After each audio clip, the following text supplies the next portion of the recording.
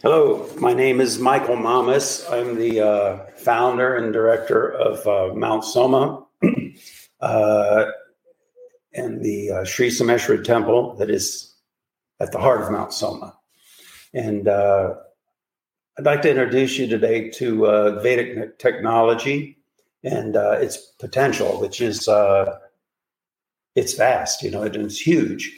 And it's really what Mount Soma is all about, is developing these Vedic technologies. Now,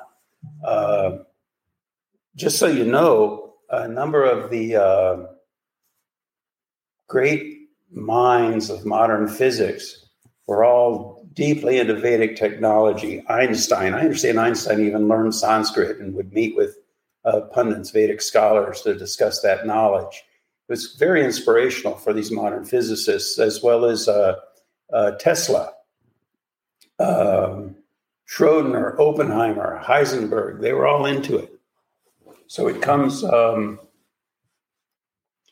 a lot of credentials, credible credentials, and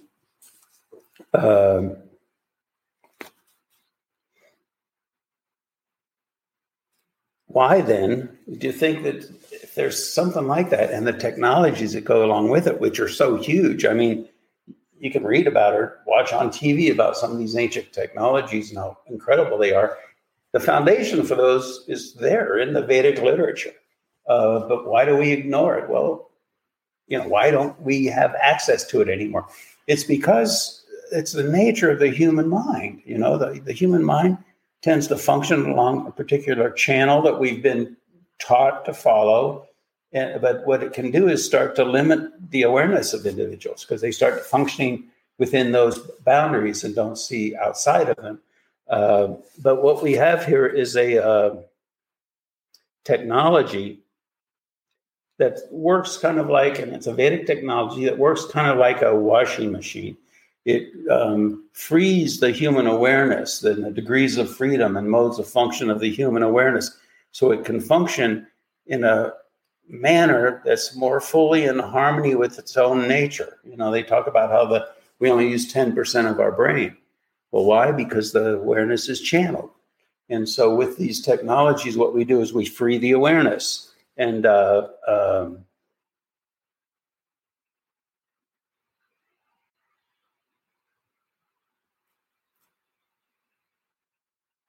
if something like that exists, why don't we build it? And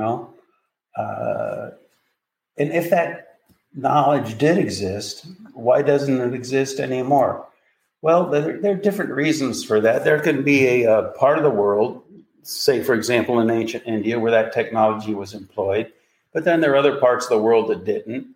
And one thing leads to the next, and maybe there's an invasion or something, and the whole thing just goes away.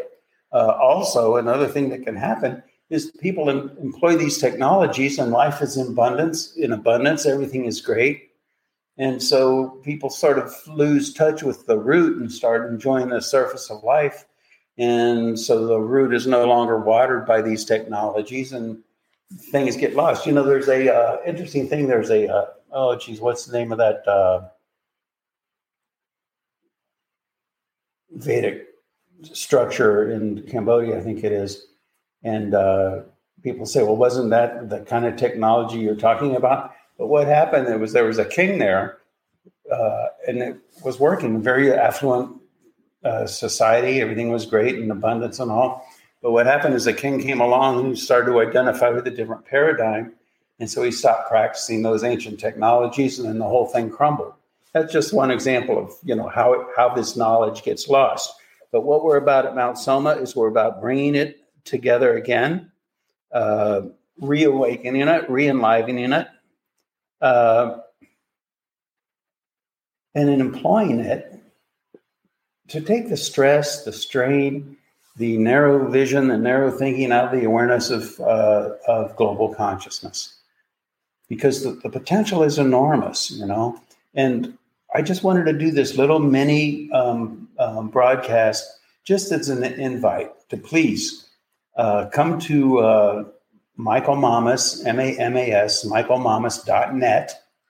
And there you can see my blogs. And through that, you can access my podcast. If you want to just go listen to the audio versions of my podcast, you can go to michaelmamas.com. And they're all listed there. The knowledge is vast. It's huge. It's highly recognized and respected by some of the greatest minds in modern physics. And we're employing that technology. It's there. It's available. And we need help. We need support. And please consider taking a look at this. Just give it a chance.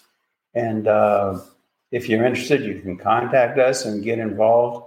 And I would love to complete the construction of this unified field generator, this washing machine for human consciousness. The potential is enormous. Okay, thank you very much for listening. We'll talk to you again.